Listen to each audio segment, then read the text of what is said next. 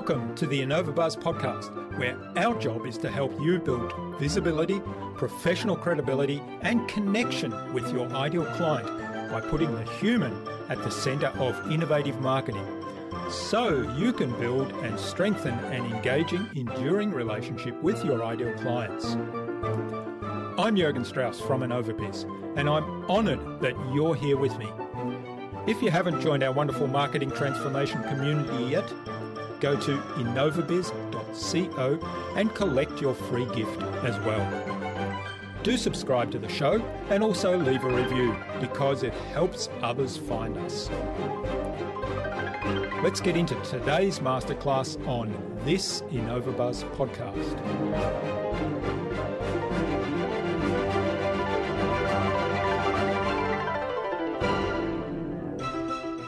Tap into your warrior.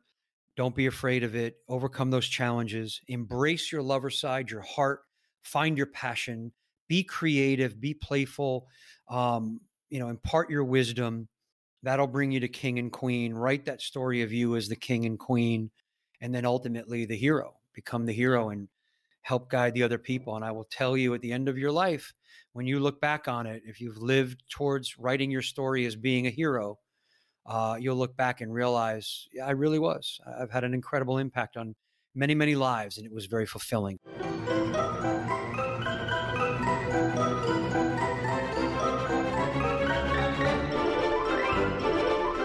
Welcome back. I hope your week's been fantastically awesome so far. If you haven't listened yet to my recent conversations with Jamie Watson, the Chair and Director of the Common Mission Project Australia, and with co-founder of Online Business Accelerator, Jonathan Callanan, then do listen in, but only after you've listened to today's conversation. I'm really excited today to have on the InnovaBuzz podcast as my guest, Eric Rogel. He's a speaker, a storyteller, and the host of the Warriors, Lovers, Kings and Heroes podcast. He's producer of the Complete Man Summit.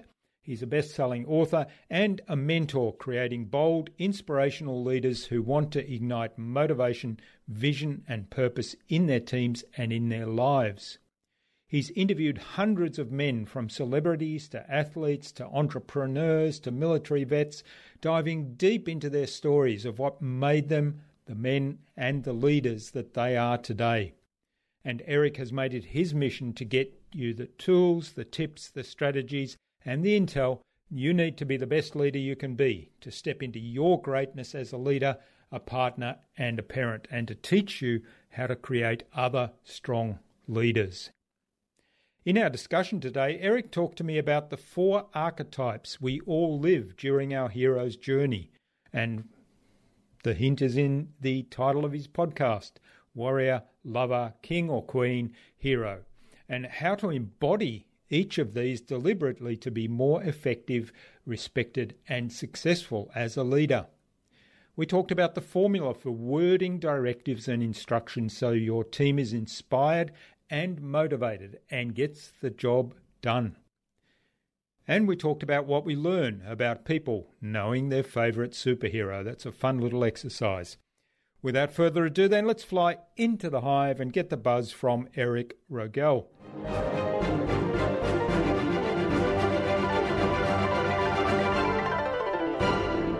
Hi, I'm your host, Jürgen Strauss from InnovaBiz, and I'm really excited today to welcome to the InnovaBuzz podcast, all the way from Fort Lauderdale in Florida, the USA, Eric Rogel, who works with entrepreneurs and executives, showing them how to unleash their inner hero and give them unique strategies to take their teams from uninspired to unstoppable.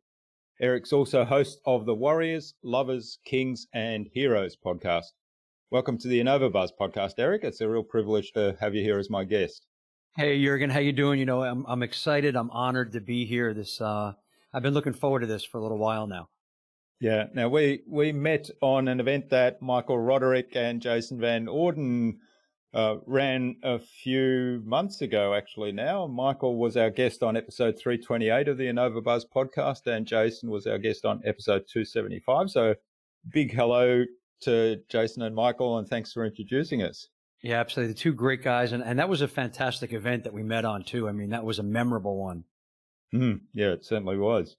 I really enjoy those kind of events where we have some genuine conversations, and I think we're going to tap into that topic a little bit more today. But Good, before we good. do that, what is it that drives you, Eric, and how does that shape what you do today?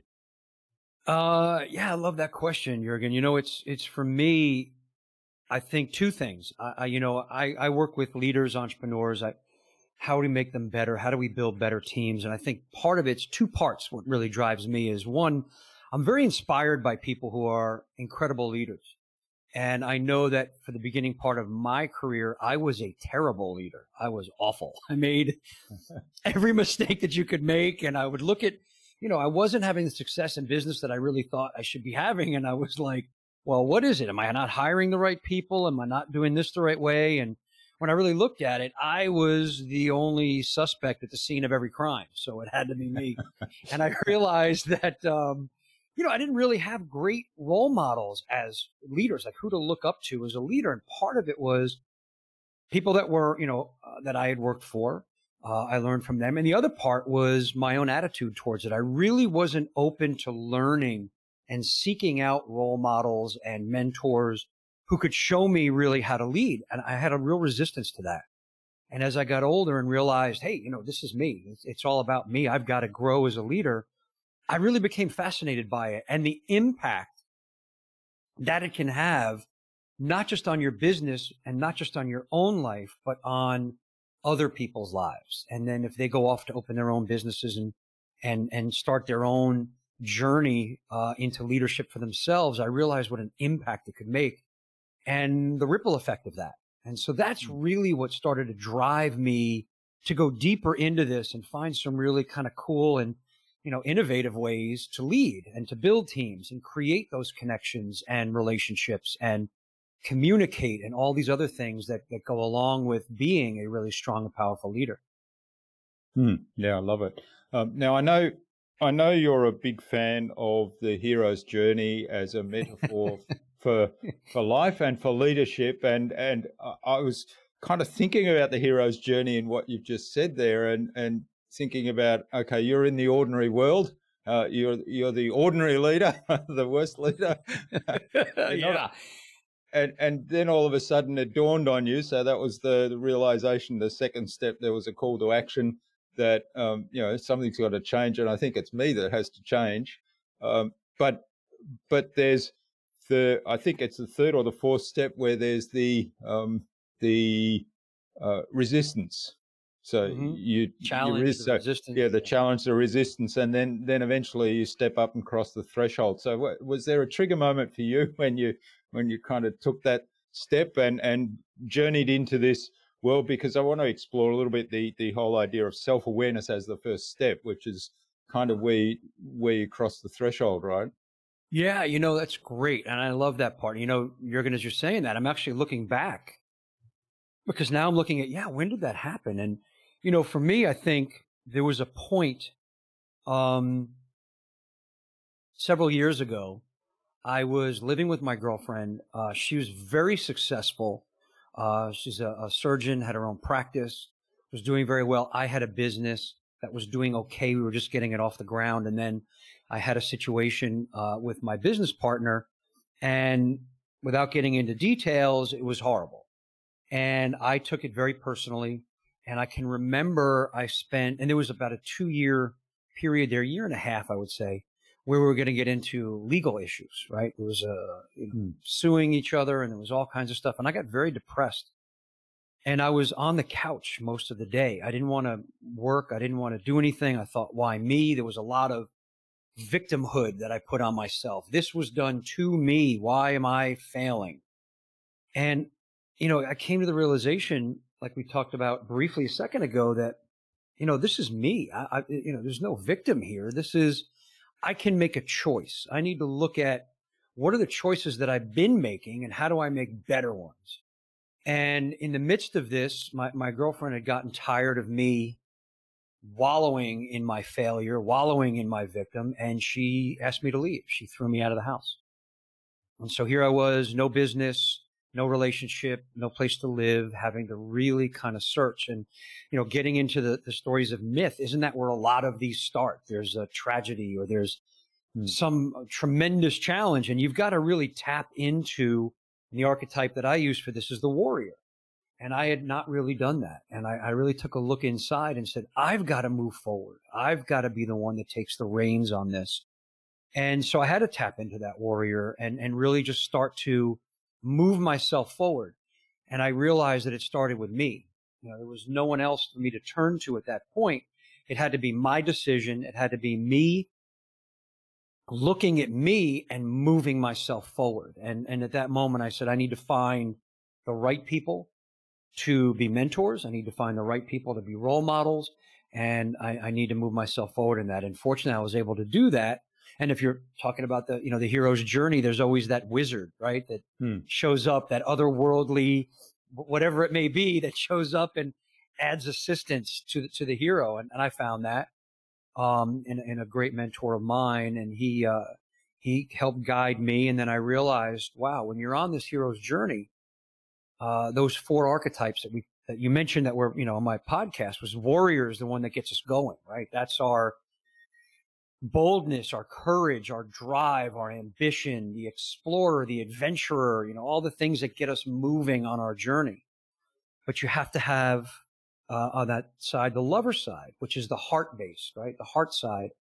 And that's where you find the wisdom and creativity and compassion and the passion for what it is that you're doing. Because without that, you're just a barbarian, right? So you have to have the 2 of those. And in all of these myths and stories, we look at the hero of the story runs through those, right? We had the challenge we talked about. They overcome different challenges, and it's somewhere along the line, they find purpose. They find passion. They might find true love. They might find that, hey, I'm doing this for the people of my city, the people on my team.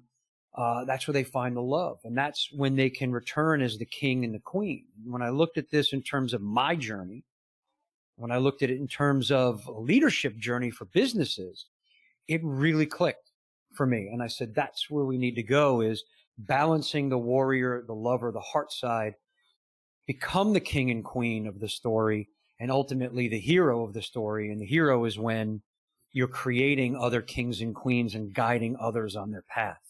And so that's kind of where I came to this, Jürgen, and it's what really began to move me forward faster. Yeah. Yeah, there's so much to love about that. And you said something that I had to laugh, because that was kind of my entire model of leadership that I'd been exposed to all throughout my kind of, early career and growing up, which was, warriors, really strong warriors, but they didn't have anything of lover in them. Yeah. Like they were the steamrollers. They achieved, and if you got in the way, well, you just got flattened. That was it. Yeah, and so and that's interesting. So many of us get that. Yeah, we get that, and then it's. And how did you feel? Let me just ask you that. How did you feel when you were working for someone that felt really bad. I mean, my very first job in industry after I came out of university, and my university professor that I had when I was doing my postdoc, I worked for one of the most famous professors in Germany, and I'm probably giving some stuff away here now because you can look up who that is. But I mean, he was a wonderfully gifted guy, very accomplished, absolutely brilliant. And of course, it was an honor to be able to work for him and be in that group and bask in that profile, if you like.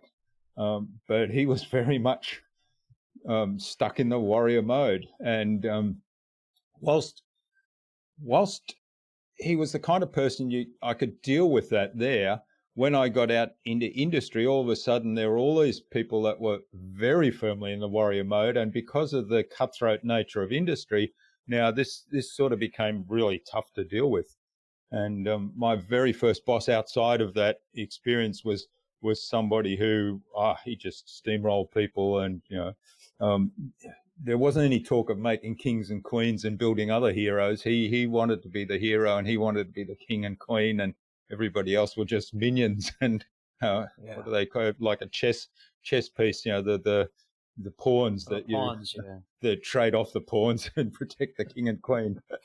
Yeah, that's the ego playing into that, right? And I worked for a lot of these people, and I was that guy for a while, where it's ego, it's my business, you're here working for me, should be happy you have a job, and this is the way it's going to get done, right? And that is warrior mode. And listen, there's times where that's not only okay, it's necessary, like we're driving forward into something. But what I always tell the entrepreneurs, the executives that I work with is, when you look at the heart side, right? So it's lead off with the warrior. Always lead off with the warrior. That's the way all these stories happen. That's why I call this the software of our soul, because we're used to hearing stories like this. We're used to where it's decision, which is a warrior trait, and they go out and explore, and they go on the adventure, they overcome a challenge, but it must be followed with the heart side.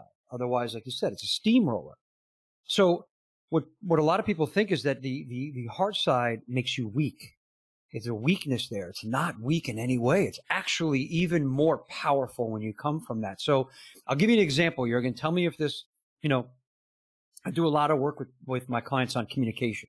How are you communicating? How do you get, a directive across that makes people motivated to follow you? That's what really makes a leader, right? People are inspired to follow you. And so if I came to you and I gave you an instruction and I said, Jürgen, that project that you're working on, and this is a Friday, by the way, and I go, that project that you're working on, I need that on my desk Monday morning. And if it's not on my desk Monday morning, there's going to be problems. It's going to cause a whole bunch of things to happen in the business, and I'm going to have to fire you. So I want it on my desk Monday.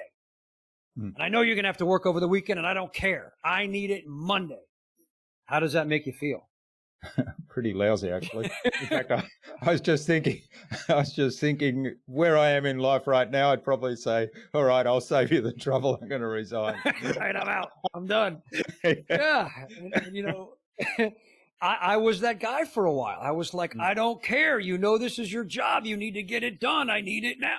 So if I follow that, and I do it, that's like more of a negative-ish warrior. It's kind of overbearing and bossy and authoritative, authoritarian. I mean, it's very, You can come from an empowered warrior, which is the bold, courageous, a steward, a leader, those kind of things, and follow it up with a very strong, lover heart side. And that would be something more like, hey, Jürgen, we've made a decision. That project that you're working on, we have to have that Monday morning. Now, I understand today's Friday and it means you're going to have to work over the weekend, but there is no other way we can do this. However, we really believe that you can get it done, and we want to support you in getting it done any way we can. So I am making the entire team available to you over the weekend. If you need any kind of help from them, I will give you my personal cell phone number, and you can get a hold of me if you need anything. So, we know this is not ideal, but again, it's the decision that had to be made. Do you have any questions for me? How does that feel? Yeah, feels a lot better. Feels as though I've got support, and you're in it with me, and the team's in it with me, and that they'll work over the weekend too if needed. Right, you're not alone. You're not being put down. You're not being. So that was leading with the warrior, supporting with the lover of the heart. The support was, we believe in you. We're going to make sure you have everything you need. That's not weakness. That's not being nicey, which a lot of. And I did that too. I swung the pendulum, I call it, all the way to the other way, and said, well, if the overbearing, steamroller warrior guy isn't working, I'll be super nice, friendly, nice guy. And that doesn't work either. So it's that balance of, you can be strong and firm. Decision is a strong warrior trait. We've decided this is what needs to happen. I'm speaking to you adult to adult. I'm not, bearing down on you. I'm not sugarcoating anything. I'm saying this is exactly what needs to happen, but we're here to support you, and we believe in you. And if you need us, we're here. So that is that lover support side. And a lot of us forget to add that part in at the end. And I'm sure, like you said, you've experienced it the other way, and it's not pleasant.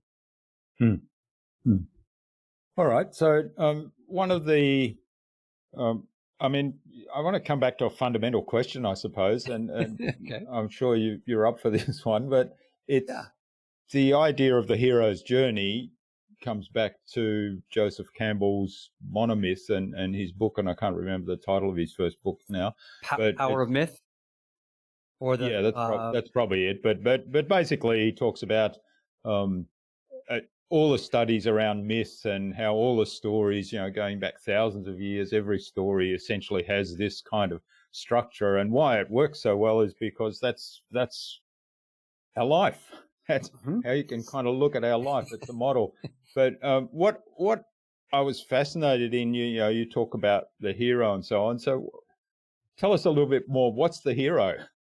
Yeah. So think of it this way. When I tell people, look, when you're working with that warrior lover and become the king or queen, and you are the king and queen of whatever it is that you're doing, the king, the queen, they do for themselves, they do for the people in their kingdom. So it's who's out there immediately. The hero, what becomes really heroic is when the ego is dropped, doing for self is dropped, and you do selflessly for others, right? We could see acts of heroism that we've seen. We've read stories of where the hero saves everyone, and it's this whole story. So when I work with leaders and I say, look, we're going to get you to be king and queen, right? We're going to get you into that step into your king, your queen, run your kingdom.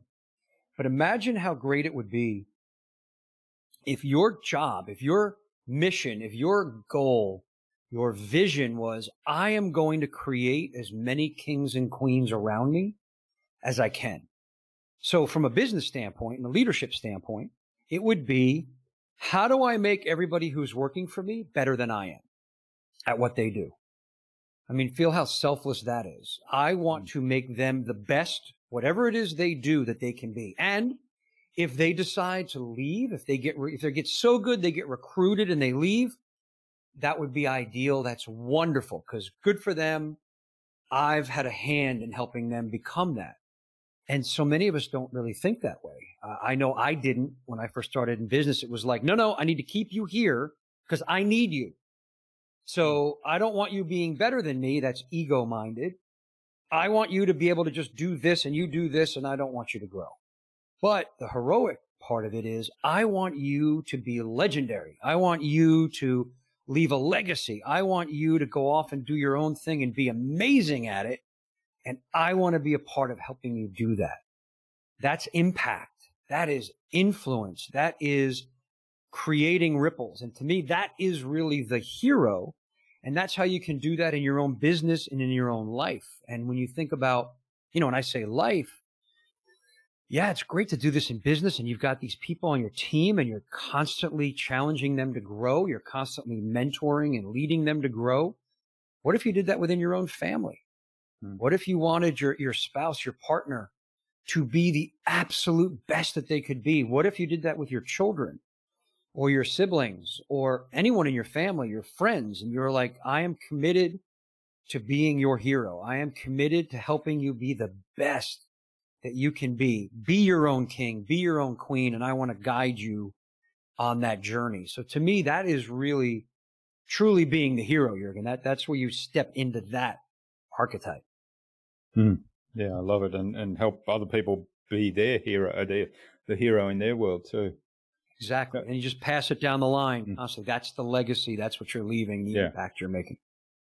I guess there's a follow-on question for that, which is, how do we embrace that concept? And I'll put that in the context. You talked about if you're in business, you've got people working for you, you don't want them to leave. So you kind of have that limiting thinking going on, saying, gee, if I develop them up to be absolutely fantastic at this job, plus, give them some other stuff to stretch them and help them learn, then at some point I'm not going to be able to utilize all their skills, and they'll move on and do something else, or their ambition will grow that they want to run their own business, for example, and so they'll leave my business and go away. And so there's that limiting thinking.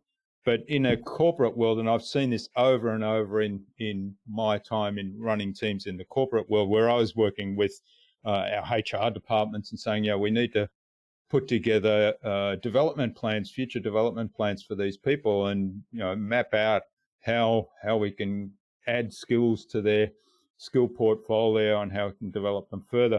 One of the barriers I often ran into there is, and as ego-centered, I guess, is, gee, if this person learns enough, they'll be better than me, and they might get that next promotion that I've been keeping my eye on. They might end up getting it. So how do we how do we kind of change the mindset of both of those limiting beliefs and embrace this concept? Yeah, that is an outstanding question because, it's funny. As you're even speaking that, I could feel it like in me, like how I would, was where it was like, yeah, I don't want them being better than me. Like, how does that feel? However, I was working with one of my mentors who's a woman. I was working with her on something and I said, yeah, but Sue, I mean, if I did this and I did that and they're going and being greatness and they're taking credit. And she used two words. She said, Eric, what if your entire life you were just an unsung hero? And I really felt that. I was like, wow, unsung hero. So she goes, you're the only one that knows you're responsible for their success. You're responsible for their growth. Without you, they wouldn't be where they are. Does it matter if they tell you? Does it matter if everyone else in the world knows? Does it matter if they throw you a parade, or is that just ego? Or how does it feel to know that you were the one that did that? And that was tough because I was like, wait a minute, I want parades. I want accolades. I want to be the guy. And, but when you really think about it, it's, how are you living? Are you living for the fulfillment of yourself? Are you living to create success in others? And that's truly, heroic. It's truly selfless in doing that. And so I can, when you said that, I could feel that old feeling of, and when I say old, I'm not over it, Jürgen. I'm not telling you that it's never going to happen. I still get that to this day where it's like, wow, they're going to be better than I am. Where does that leave me? But it also, keeps me striving forward too. Like, I want to stay ahead on the path. I want to be constantly growing myself. But looking at that, if I look back and say, let's say I'm 80 years old, Jürgen, and I'm sitting on the rocking chair in my porch and I'm looking back on my life and I go, which would I rather? Wow, I had a really good team and they worked with me forever and they stayed in the same job and they just did what they did for years. Or, wow, I have helped create businesses and careers and legacies for dozens and dozens of people over the years who went on to create and do amazing things, live their dream and their purpose.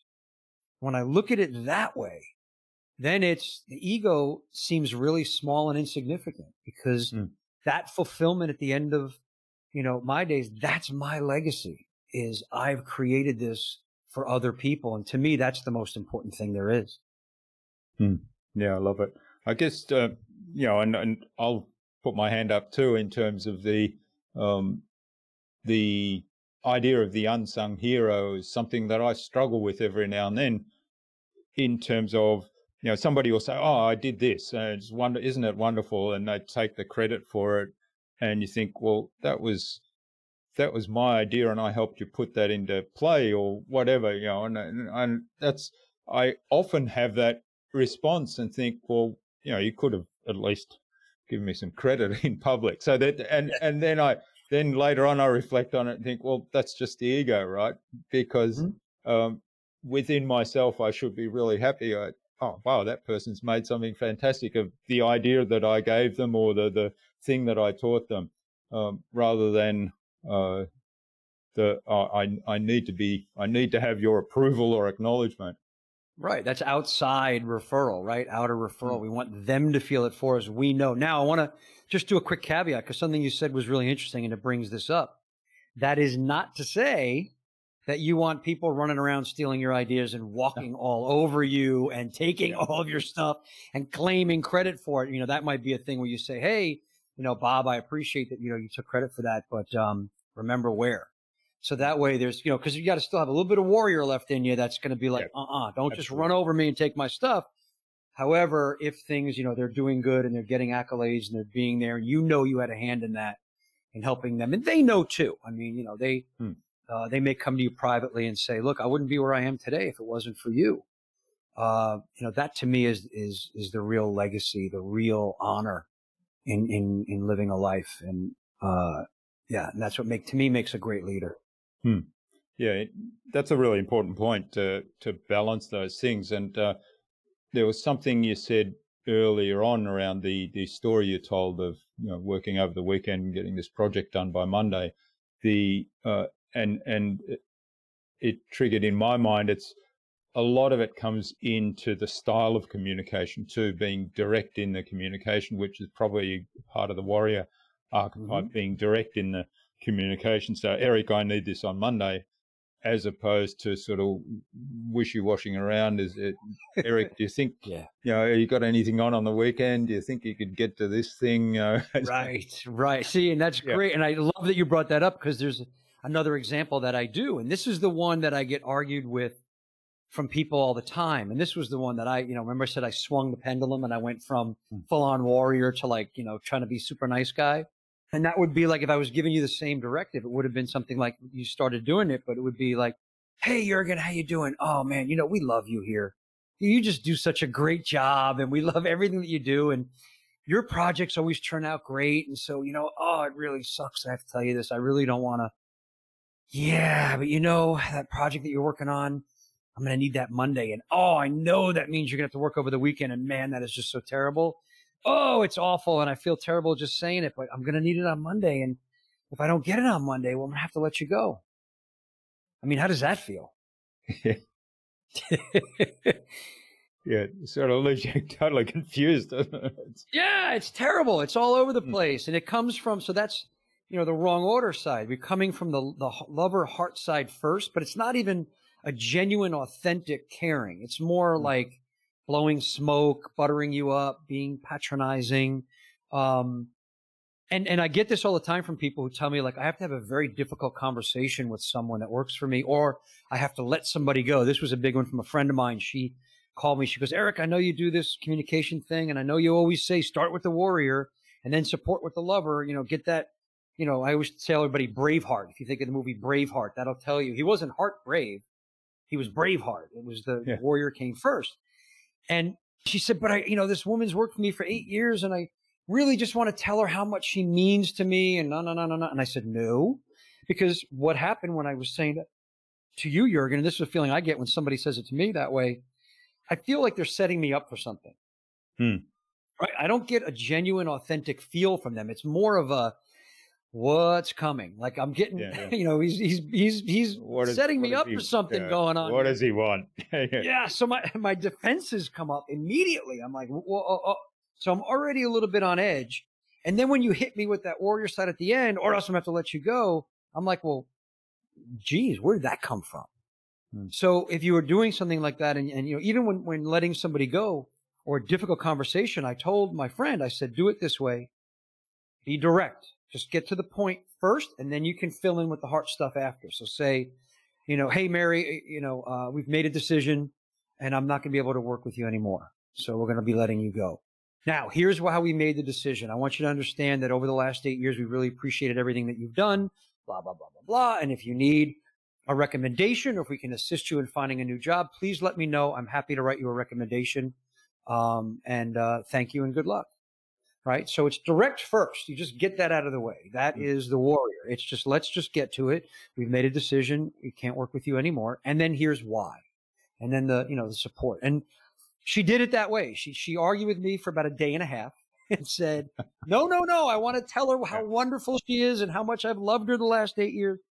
And she ultimately decided to do it for me. And you know what her reaction was? She called me and she said, Eric, when I said to her, we've made the decision, can't work with you, but I really want to tell you how much I appreciate everything you've done. Her response to me was, wow, I completely understand. You know, I really haven't been paying attention to the work that I'm doing for you lately. I've been busy with other things and I've been distracted, and I completely understand. And it was because she didn't get her defenses up. She didn't think something was coming. She didn't feel like she was being patronized or, you know, buttered up for something. It was just very direct and you know, authentic and genuine. And here's what it is. And I'm not going to treat you like a child. I'm not going to treat you like anything else. This is how it's going to be. And I just find that works. It works in-person communication. And it also works with emails or any kind of, you know, texting, written communication.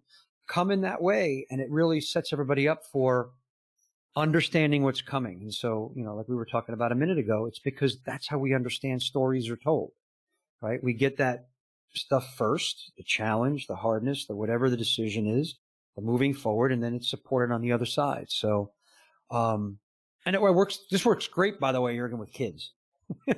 I tell my clients when they're working with their kids at home, do the same thing. Don't go to little Johnny and go, oh, little Johnny, you know, daddy loves you and mommy loves you and we think you're awesome, but you screwed up and you're grounded for a week. Yeah. Well, what's going on? They're like, I don't know what's happening.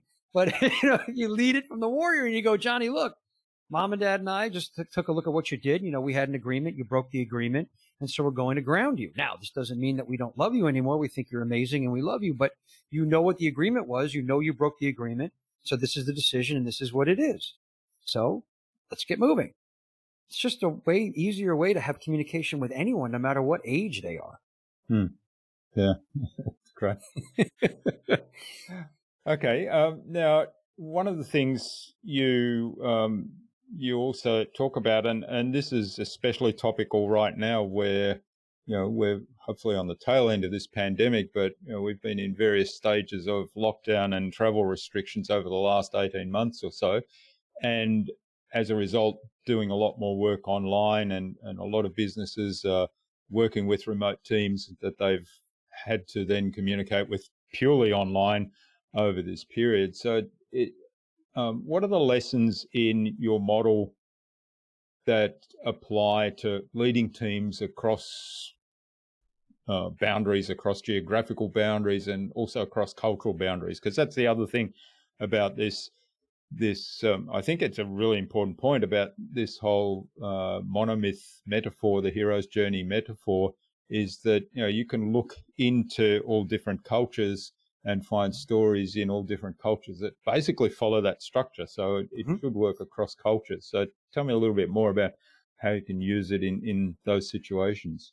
Yeah, absolutely. That's great too, because it is so true. I think one of the biggest things that I get from the people that I work with, the executives, the entrepreneurs that I work with, is, oh my God, this got lost in translation when I sent it as an email, or I texted someone and it didn't come out right. It landed wrong.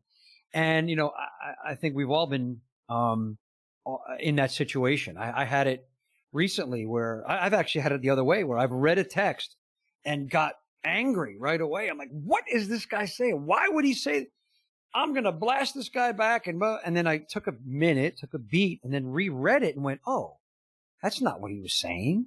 I just read it wrong. So in that instance, it's a double-edged sword.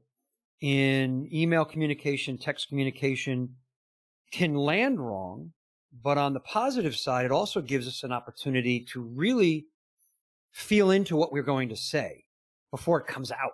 A lot of times in conversation, you and I are talking right now, and we want to keep the conversation going, and I may say something and go, oh, crap, I really wish I hadn't said that. Right? But in an email or in a text, you can read it and really look at it.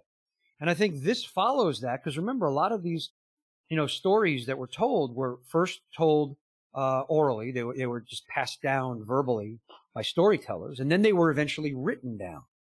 And so it leads itself into writing really well. And I think if you look at this, I worked with a company, and as soon as I laid this out, this, warrior lover that makes you the king, queen, and that's how we structure things. If you do it, it was actually on a Zoom call that I was doing this. It was a Zoom presentation for this company. And immediately I see this one girl who's sitting at her desk is starting to gesture wildly, and she's looking around, and I called on her and I said, hey, what's going on? And she said, I just realized why we're getting really awkward and defensive responses from our clients on email. I just looked at the emails we send out, and we're not saying it this way. And I can now see where they're getting either, it's landing wrong, or it becomes offensive, or any of these kind of things, because we weren't structuring it that way. And she went and said, as soon as we were off this training, I'm redoing all of our, automatic emails that go out to clients, because I want to structure them in this way. So I think it gives us the opportunity, Jürgen, to really put some thought into our communication, how we structure it as when I say story, not that you're going to go into details and be flowery, But this is the structure: warrior, lover, king, queen, hero. What is that journey in everything that you're saying? And how do you be direct about saying it that way and keep it simple? And I find that, you talked about different cultures, different everything. I tell people that I work with, that is a big thing right now. Especially here in the States, we've had an election recently and there was a lot of division and a lot of things on either side. And a lot of the entrepreneurs that I worked with were like, I don't want to offend anybody. I don't know what to say. How do I say something? And I said, if you're coming from integrity and authenticity, you're not going to go wrong. If you're trying to mask something, if you're trying to be somebody you're not, if you're just real and open and honest, and then if you end up inadvertently saying something that is not, might be construed as offensive, have a conversation with that person. Say, look, I didn't really understand that's what that was. Wasn't my intention. Here's what I wanted to do. And I've done that before. I've actually had a situation in a business that I was running where one of my team members inadvertently really, really offended someone on the team. And the person who was offended didn't come to me. It was several other people. And they pointed this out and they said, I can't believe this got sent out. How dare, this is horrible. And I went, oh my God, I didn't notice it. I didn't realize. Let's bring her in. We brought the woman in who was offended and she said, no, I'm okay. She was trying to be, team player. I said, no, it's not okay. That is horribly offensive. And I actually got emotional. I told her how I would feel if it had been me and how angry and hurt. And I got emotional about it when I was telling her. I get emotional about it now, thinking about what was done. And I said, no, we're going to make this right. We're going to fix this right now. And, I want you to understand this was not intentional, but here's what we're going to do. We're going to fix this. And she was very grateful. And the rest of the team was very grateful. And it was because we didn't try to, sweep it under the rug. We didn't try to make it like nothing happened. And I think if your team knows that you're willing to own up to things that happen like that, it makes it less, I shouldn't say it makes it hurt any less, because listen, these things happen, but I think they know that you're coming from a genuine place. So I always, there's what we call the sacred 7 core values. And I tell leaders, if you're living from these core values, you won't go wrong. And the first 3 are courage, honesty, and integrity. It's when you have the courage to be really ruthlessly honest with yourself and honest with people around you. And I could say, look, I made a mistake. I owned up to it. That's when you can live in integrity. If your team knows that you're living in integrity and you will be there if something happens, if something offensive is said, if they know, the rest of the 7 are commitment, duty, honor, and love. And they know you're committed to them, that your duty is to the business, to their growth, to them becoming their own kings, queens, and heroes. If you honor them and respect them and acknowledge them, and really are coming from love, meaning you're coming from genuinely caring about them as people, I think you'll be okay, and you'll give yourself some leeway in that. And Jürgen, I have a story about this. I don't know if I can tell. It was just something that I do with my teams. Sure. That kind of revolves around this. And what I would say, and I did this with a company I took over, and I took over this team, and they had been just beaten up, Jürgen. They had some really bad managers that were there. They had been, knocked down, dragged through the mud, just really kind of beaten. And they brought me in to kind of get everything running back and then build the team up. So this team was very jaded, very wary. They didn't believe a lot of the stuff they were being told. And so the first day I went in and I had a meeting with them, and I said, one more thing before I wrapped up. If I'm ever being an asshole, you have permission to come into my office and tell me, Eric, you're being an asshole. I said, not only do you have permission, but I'm going to require that you do this. And they just kind of got wide-eyed, and they were looking around at each other like, is he serious? Because we just, we've seen people getting fired for, eating lunch too early. Like, what do you mean I can come in and tell you that you're an asshole? Now, I use that word asshole because it's shocking to them in a business sense. But what I'm really saying to them is, if I say something or do something that you don't agree with, that offends you, that lands the wrong way, is miscommunicated, you don't understand, I want you to come and tell me. You have full permission, no repercussions. Come tell me. So why do you think I do that, Jürgen? Why was that so important for me to do? Yeah, I love it. Well, I think, if they can't come and tell you, they're going to be talking amongst themselves, and that Absolutely. sows distrust. And Right. even if it's only one person and that person might be wrong, you might be right in the situation, but that person's going to enlist everybody else to be their rescuer in this rescuer, persecutor. Right. Victim, victimizer. Victim, yeah, right? yeah. Yeah, they're the victim. I'm the Triangle, that's victimizer. right, yeah. How dare Eric say that? He's such a right, and it becomes a cancer in the team. So that is a really important one. So great. I'm glad you got that one. The other one is it empowers them. It gives them the power of a king or a queen, because I'm not putting them below me, and I'm not saying I am better than you and how dare you come tell me or call me out or say. You have absolute permission to come in and have a conversation with me, adult to adult, person to person.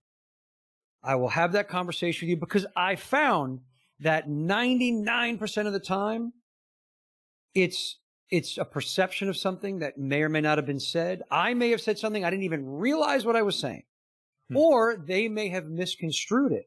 And so it's a 2-second conversation. We get it cleared up and clean. Everybody moves forward. But they feel empowered to do that. So again, it's that dropping of the ego that we talked about. It's being in integrity and saying, look, if I said something wrong or did something wrong, I want you to come tell me about it. It's the only way it's going to get cleared up.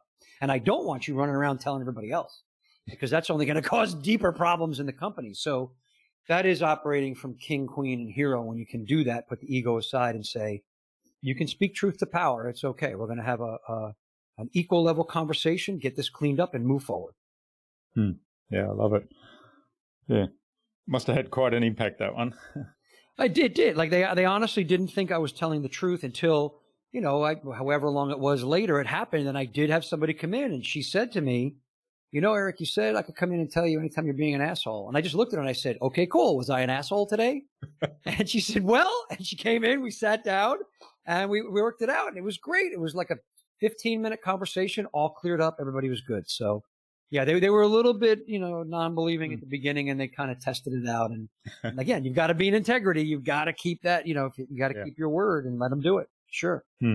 Sure. One of the things, and you mentioned this to me earlier, before we started recording, and it sprung to mind again as you're telling that story, because when you come in taking over a new team and you're wanting to get to know people, and it's the exercise you mentioned about what's your favorite superhero. So instead of asking people, tell me more about yourself, where they either clam up and get real guarded, or they might say, what do you want to know? And so the conversation doesn't go anywhere.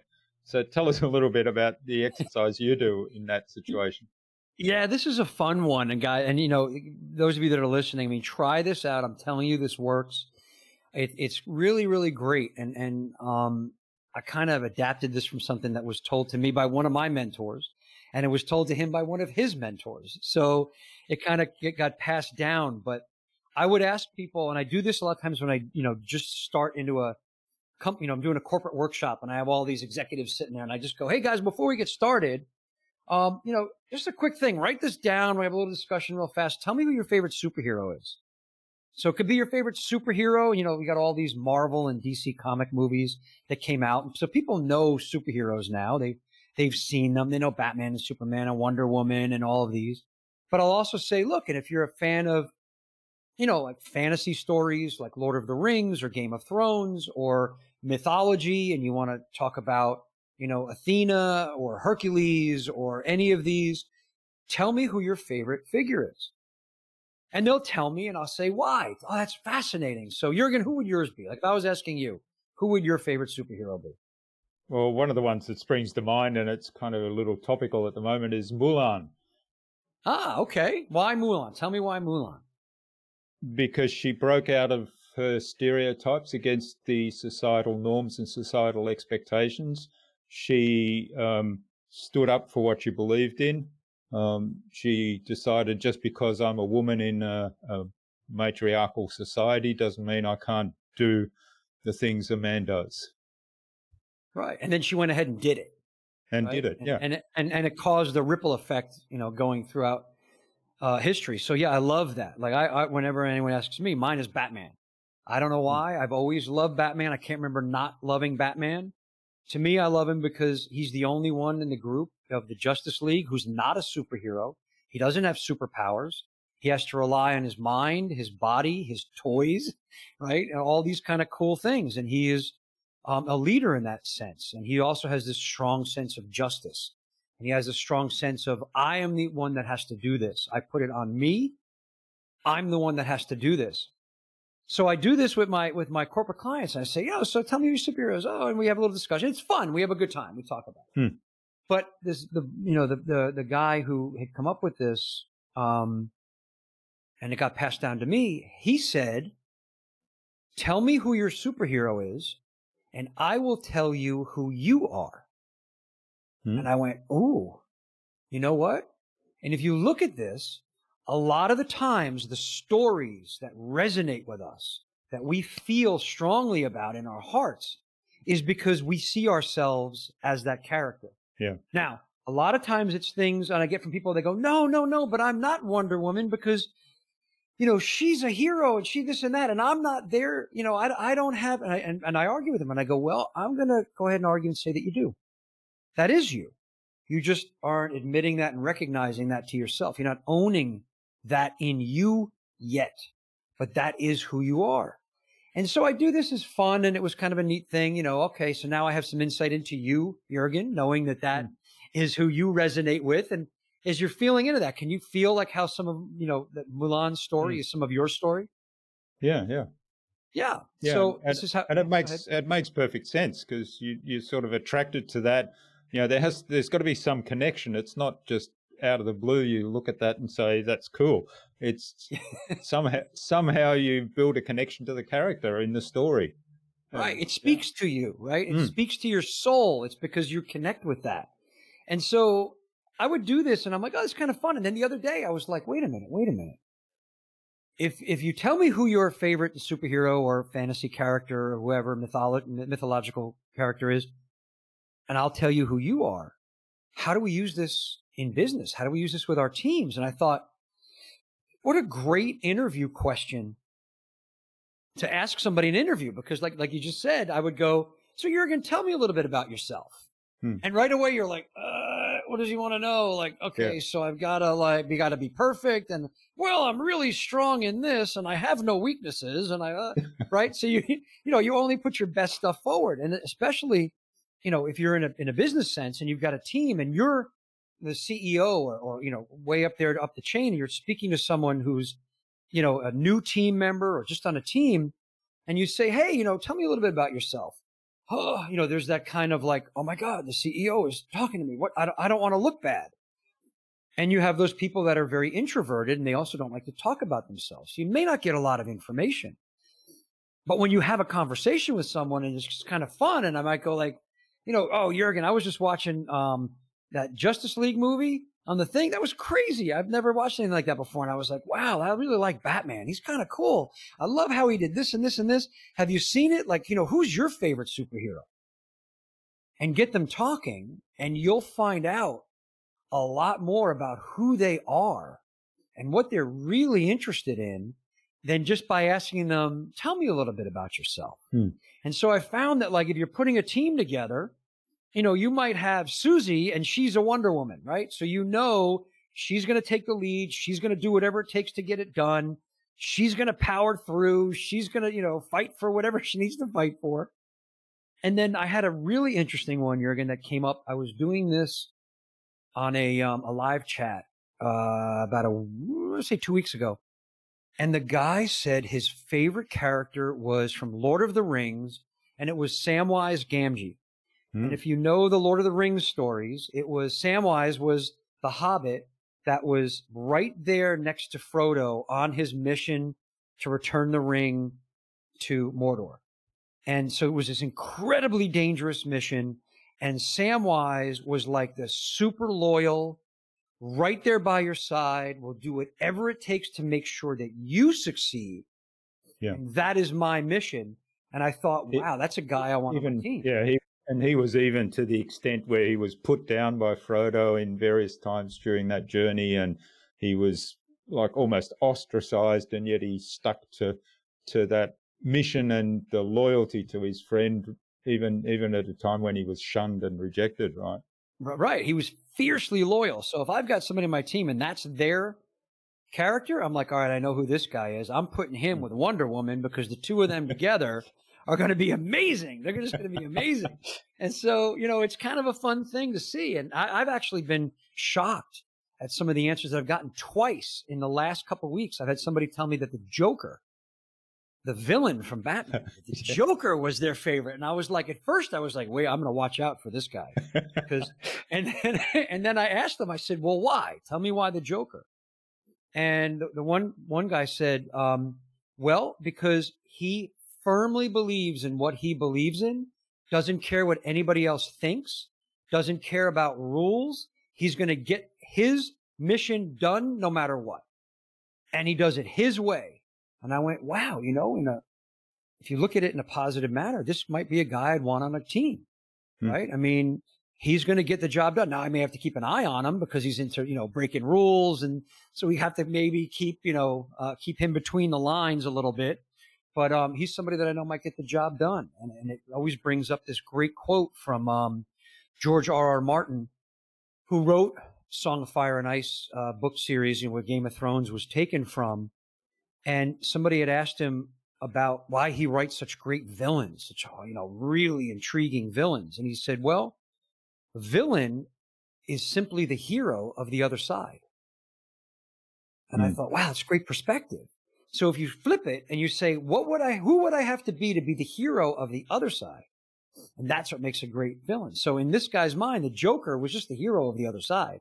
Yeah. He saw him as that hero. So you will get some really cool insight into the people that work with you and for you. And it's just a lot of fun to do. And it really will get you a little bit deeper than you normally would by just asking them, hey, tell me a little bit about yourself. Yeah. I love it. Yeah. That's a great starter question. And the why question, I guess, is really important. So how do you go in that exercise if somebody comes up with a character that you're not all that familiar with? Well, two things. One, I would say, again, just being in integrity and honest. I don't really know who that is. I've never heard that. Tell me about them a little bit. And you'll see people when they are passionate about something. We've all experienced this. They just want to tell you.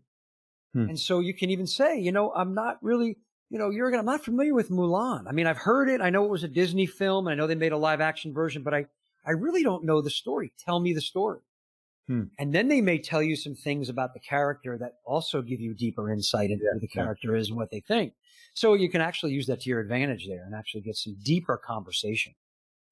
Yeah, that's true, isn't it? Because then, then you actually get into what is it that's resonating with you about that character? Because then you hear, okay, well, that must be you too. Yeah. and the other benefit of this too is, is from a leadership standpoint is, you're having real, genuine, authentic conversation with people in your organization. And for me, when I ask this question, I'm genuinely intrigued. I really want to know who their person is. And I see your reaction as we're sitting here talking, and I know, no one else can see the video, but we're both kind of animated and smiling about it. And so the person who's working with you is like, wow, they really care about me. I just had a great conversation with Jürgen, and he's the CEO of the company. He really cared. We had a nice 15-minute conversation. We talked about Mulan for crying. I can't even believe that. Nothing to do with work. And so he builds that connection and that relationship also, and it lets them see you as a real person. And it allows you to have these really authentic conversations. And look, I've seen it happen at company after company after company. It happens around sports. I've been in companies where even the higher up leadership are big sports fans, and you pass them in the hallway and they're like, hey, did you catch the game last night? And you can have a real conversation. It doesn't have to be always about business. And that really forms that bond, that communication, that relationship from a really authentic place. So this kind of adds to that as well. Yeah, great. I love it. And, it brings out the thing that we probably started with a little bit, which is the genuine communication and genuine connection, which is, I guess, one of the hallmarks of the true leader. Yeah, it is authenticity. I mean, there's really no way around it. I mean, I've learned this lesson hard. It's like I said, I look at the first three of those 7 core values that I mentioned before, and they're courage, honesty, integrity. And the initials of those is CHI, which is chi. And if you know anything about Eastern philosophies, chi is where our power comes from. It's our energy flow. It's our life force. And so when I work with my clients, I'll say, look, we got to get your chi flowing, your courage, your honesty, your integrity. Because I learned the hard way that when you're living out of integrity, you're not being honest, and you don't have the courage to be really brutally honest with yourself and with others, everybody knows. Like I thought, oh, I got these people snowed. I can just pretend to be this guy and put this, face forward. And, we've all had bosses like that. We've all worked with people like that. And we all know they're, full of crap. It's fake. And then we don't trust. Then we don't respect. I would rather, again, it goes back to come in my office and tell me I'm an asshole, right? I would rather have somebody say to me, if they were my boss and I asked them a question, I'd rather them say, Eric, I honestly don't know. Wow. I really don't know. I'm at a loss here. Let's figure it out. Let's find the answer.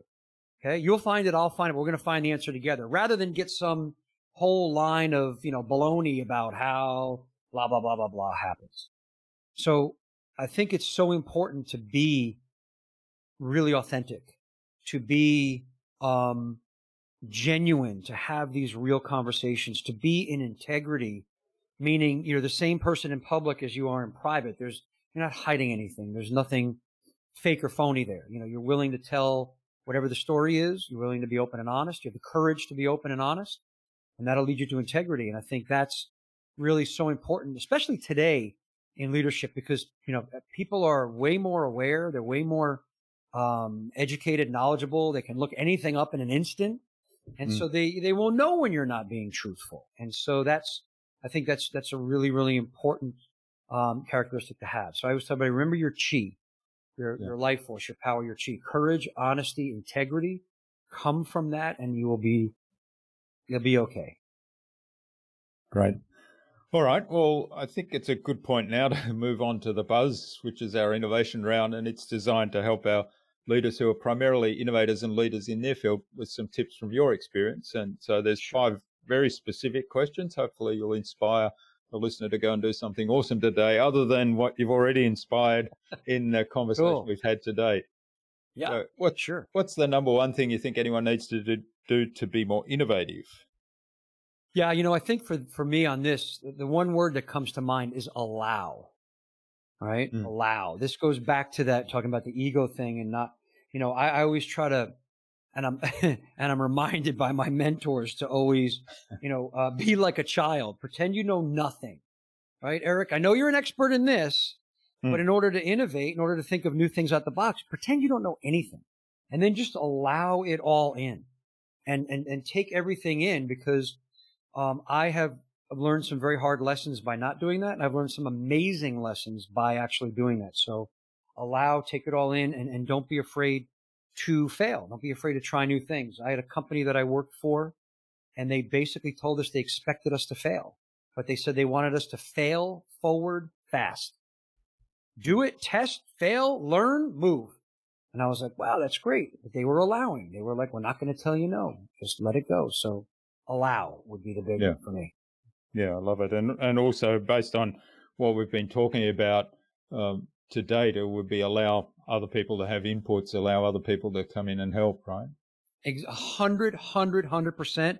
Some really incredible ideas have come from people you would never imagine. I mean, I've had conversations with people who weren't even on my team, weren't in my industry, weren't my audience, and I might just ask them a question and they come up with genius ideas. So sometimes the experts are the worst people to talk to. All right. What's the best thing you've done to develop new ideas? Maybe that was just the answer to that question. Right. Yeah. Allow. Well, it's interesting because for me, it's always been be quiet. Just shut up and be quiet and quiet your mind. And I've, been doing a form of meditation for years and years now. And, it's interesting. I find that when I just stop the noise and I'm just quiet and stop trying to think, of a new idea or a new product and just let it be. I had a guy that I worked with a long time ago, was a sales copywriter, and he said, I can't sit in front of my computer and write. I've got to get up and vacuum or clean the kitchen or fold laundry. And I thought, this guy's nuts. And then I tried it and he was a genius. Because if I get stuck, I'll get up and just like, all right, I'm just going to, I'm going to vacuum the floor. And you get that zzz of the vacuum, and I'm not thinking about it, and I'm doing things. I think that's why people come up with such great ideas in the shower. Because you're not in front of a screen. You're not trying to do anything. You're just, your mind is flowing. There's no distraction. So for me, the best thing I think you can do is just be quiet and go do something that's not related. Yeah, I love it. I've had this similar response quite often, and I always relate it back to when I go out cycling on my own, because that's when I get a lot of ideas and I'm just in the flow and relaxed. But your vacuum example reminded me of something. I recently bought one of these push mowers. I thought, it'd be cool to get some more exercise, and we don't have that much lawn. And actually, it turns out it's easier because it's a lot less weight to push than the lawn mower, and the wheels, that the machine translation on the wheels actually gives it enough momentum that you don't have to work very hard to turn the blades and cut the grass. But what I do now is, because it's easy, just get out. You don't have to bother filling up petrol and checking oil and starting it up and worrying about starting. So you just walk out, mow a bit of lawn. And I've discovered now that I have ideas when I do that. And I thought that'd be a cool one to do. Just, okay, I'm stuck. I'm just going to go out and mow a strip of lawn. And then you can tell everybody, look, this was a lawnmower idea. Yeah. So I know it's a good one. Love it. Yeah. Now, do you have a favorite resource you use most often? Yeah. For me, I love Evernote. I've been using Evernote for years and years and years. I mean, I was a journalist for a long time before I started doing this. I wrote for a lot of major publications. I wrote for Discovery Channel, their online publication, for years, and I would travel. And a lot of times I found that it was easier for me to open up Evernote on my phone, boom, boom, boom, boom, tap in some notes wherever I was, put my phone back in my pocket, open it up on my laptop later, and then write my article from that. But what it's done in business for me is it's invaluable, because I used to carry little notebooks around, and I would have pieces of paper. I'd run over and look for a piece of paper. Now, it doesn't matter where I am. This is on my laptop, my iPad, my phone. One of the three of those is always in front of me.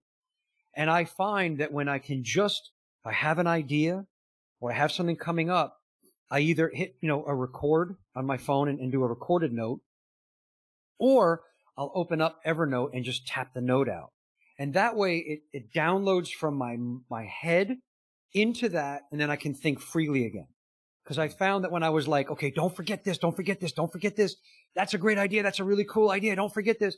By the time I went and found some paper or and muddled through the 6 or 7 distractions that may have come up, it might be gone. And that was stressful. So for me, it was easy. Evernote, boom, boom, boom, done. It's always with me. Yeah, I love that concept. The whole idea of getting getting the idea out of your head down on paper, where you can then retrieve it later on.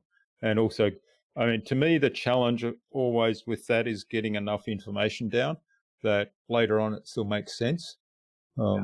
Because if I'm on the bike, for example, and I come up with this idea and I'm like thinking, wow, this is a brilliant idea. And then I usually don't stop to write it down. So I kind of try to remember it. Sometimes I come back with 5 ideas on my head and I make up acronyms or something to remember them. And then first thing I do is come in, grab a bit of paper and write them down. But sometimes I find that whilst I remember what the idea was, that the whole enthusiasm around it is not there anymore. Yeah, it just doesn't feel the same. That can happen. Yeah, I mean, well, sometimes when it strikes us, we go, "Oh my God, that's amazing!" And then you write it, and you have to look at it. But that may also trigger another idea down the way. So that one may kind of flame out, but you're like, you know what? But if I did this to it, then it might, get there. So they're just little seeds of innovation that you can kind of sprinkle out throughout those notes. Yeah. And of course, the beauty, there's 2 things about Evernote that's really great with, and there's a few note-taking apps out there that do this, but you can put photos in there, you can put recorded Websites. audio in there, like I say. You can link out to websites. And the other bit is, like you said, it's available on all devices. So you don't have to be in front of the computer. Yeah, they're really great to have. Yeah. Okay, now what's the best way to keep a client on track? And we've probably talked about some of this already. Yeah, but I have a great one for this because, I'm one of those guys that chases shiny objects. I've always been this way. It's like, how do we keep Eric on track? Because I'll go off and try to chase the best new thing, or someone will say, Eric, you should be doing this for your business. I'm like, okay. And then I go down a rabbit hole and I don't come back. So I can really see it in my clients because it's me. Yeah. But I just interviewed someone from my podcast a few weeks ago, and he had this great thing. He talked about vision, and what he called it was, we've all said, have a vision. You're gonna have a vision for your business or a vision for your thing, and set goals or whatever. And he said, but for me, I call it my North Star. So my overall vision is my North Star, and that is going to guide every decision that I make, everything that I do. Does it benefit that overall vision? So if I'm being guided by my North Star, and my North Star is my vision, somebody comes to me and says, Eric, it's this great thing. It does this and this and this. Does it lead us to the vision? Does it help us get there? Right? And explain to me why or how. And for me, I've adopted that recently because, like I said, just a few weeks ago, and I kind of looked at it and I went, his name was Hank McClarty, was the guest that I had interviewed. And I said, Hank, I'm stealing that, by the way. I'm going to use, stealing, but I'm going to be adopting that for myself because I'm a shiny objects guy. And if I have that one big shiny object in the sky, that North Star, I'm going to use that as my guide rail from now on. So I think that would be the best way to keep them on track. Use that as your thing. Is what you're telling me now, or the distraction you're about to get into, does it get you closer to where you want to be, that North Star? Yeah, I love it. And it's kind of consistent with the core values idea from our conversation earlier, right? You've got the core values. Am I in integrity with my core values as a guiding question for behavior? And now you've got does this get me closer to the North Star in terms of making a decision to do this or not do it? Absolutely. 100%. I agree. Yeah. Beautiful. All right. Well, now what's the number one thing anyone can do to differentiate themselves? I think this comes down to what we just said too about being in integrity, right? If you're authentic. And, I got into this trap early in my career where I wanted to look like everybody else. I wanted to lead like everyone else. If I went to an office, I had to dress like everybody else. I had a really close friend of mine in high school. And when we got out of college, we were both working in Manhattan. I grew up in New York City, outside New York City, and we were both working in Manhattan. And I was working in restaurants. I was running restaurants. And he was in high finance. He was working on Wall Street. And he had what I called the uniform. And it was the blue suit, the white shirt, the tie. And I said, Vic, what are you doing, man? I said, you wear the same thing every day. He's like, nope, I have to conform. I have to look like everybody else. I have to, blah. And I could see where I had done that a lot of the times. If I'm going to teach people how to be better leaders, better communicators, this is what everyone is saying. And I've even had other people say to me, well, how do you relate to such and such? And so does it this way. And you have that feeling that I need to be like them, but it doesn't feel right. So now I'm not authentic. I'm not doing my thing, right? I'm not being who I am. I've met some very successful people who I've met for business meetings, and they were dressed outrageously. And I'm like, my initial reaction is, that's not how you dress for a business meeting. And then I'm like, wait a minute, that's awesome that they're dressing like this for a business meeting. That's just who they are. They're just being them. And I love that. And I think, we are all so unique and different. That's the beauty of everyone. I mean, we've come from different cultures, different backgrounds, different sexes, different upbringings, different belief systems. And that is probably the most beautiful thing, I think, on this planet, that we have this uniqueness about us. And so I would say, to differentiate yourself, be just that. Be who you are authentically, and you will stand out. Yeah.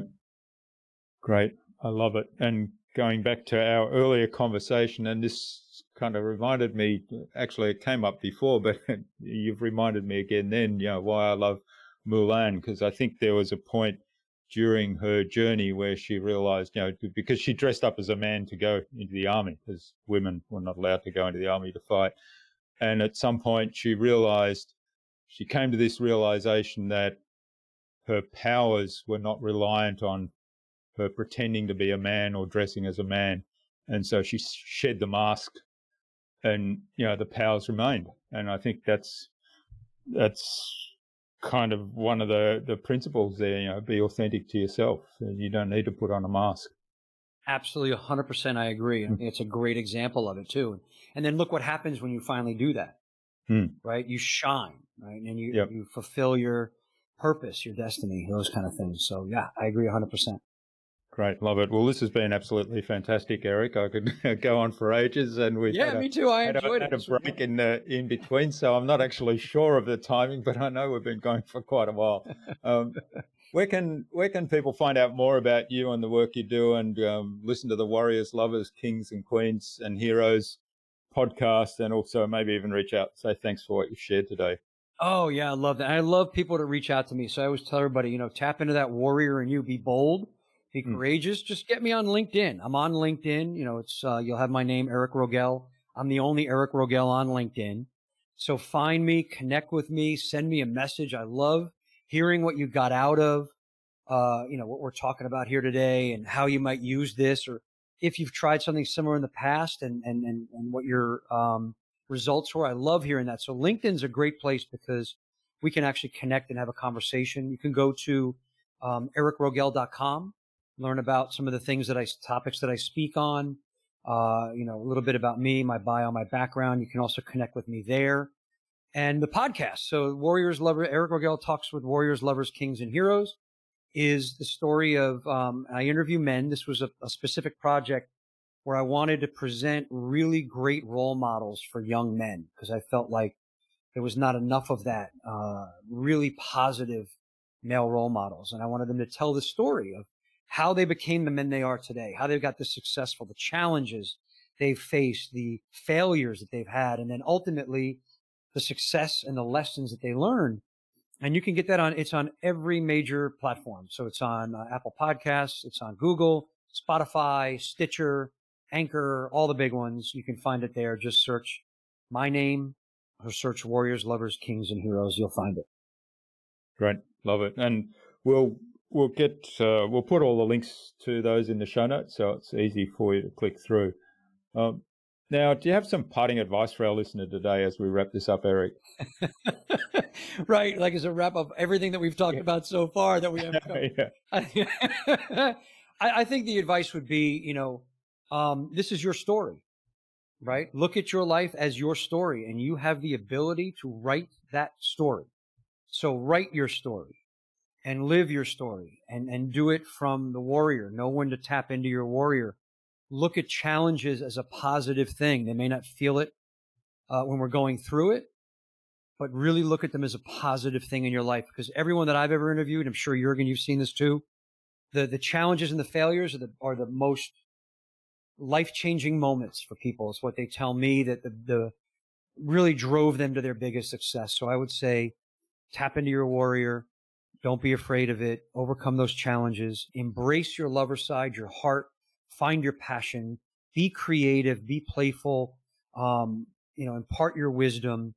That'll bring you to king and queen. Write that story of you as the king and queen. And then ultimately the hero. Become the hero and help guide the other people. And I will tell you at the end of your life, when you look back on it, if you've lived towards writing your story as being a hero, you'll look back and realize I really was. I've had an incredible impact on many, many lives, and it was very fulfilling. So that would be my biggest piece of advice. Yeah, great. And definitely lots of ideas and thoughts that we've talked about today is very consistent with that philosophy. All right. Well, finally, Eric, who else should I get on this show and why? Oh, great. I got a great one for you. He's a good friend. I've actually had him on my show a couple of times. I think he'd be perfect for you. His name is Tommy Breedlove. Tommy is the author of the book Legendary. It's a USA Today and Wall Street Journal bestseller. And Tommy has a great story of his own. I'll let him tell it, not my story to tell, but he has his own story of going through some, real challenge and a real awakening of who he was actually being.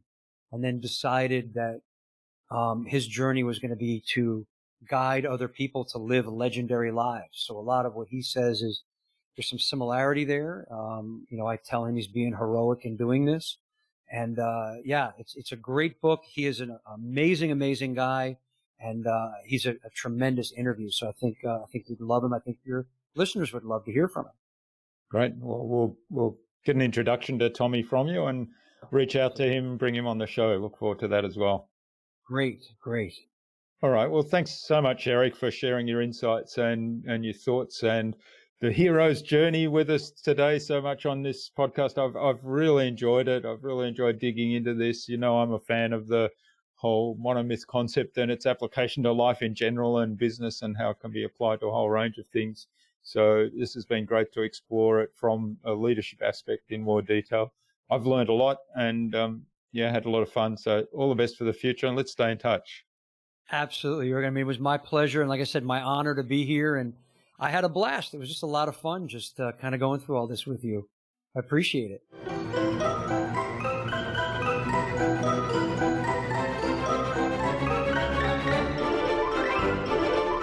I hope you enjoyed that fascinating and delightful conversation with Eric and took something away from his episode. I loved that superhero exercise. What a great conversation starter that gives you insight into the other person. Now, I'm curious to know what you took away from Eric's episode. Please do tell me by leaving a comment below the blog post, which you can find at innovabiz.co/Eric Rogell. That is ERICROGELL. All lowercase, all one word, innovabiz.co/Eric Rogell. You'll also find contact information for getting in touch with Eric there, as well as links to his website, to the Warriors, Lovers, Kings and Heroes podcast, to his social media pages, and the other resources we spoke about in our conversation today. If you like this episode, please do share it with 2 other people that it might help, or even more other people that it might help. So much wonderful information here, you shouldn't be keeping it for yourself. Tag me in on that share and I will reward you with a special surprise thank you.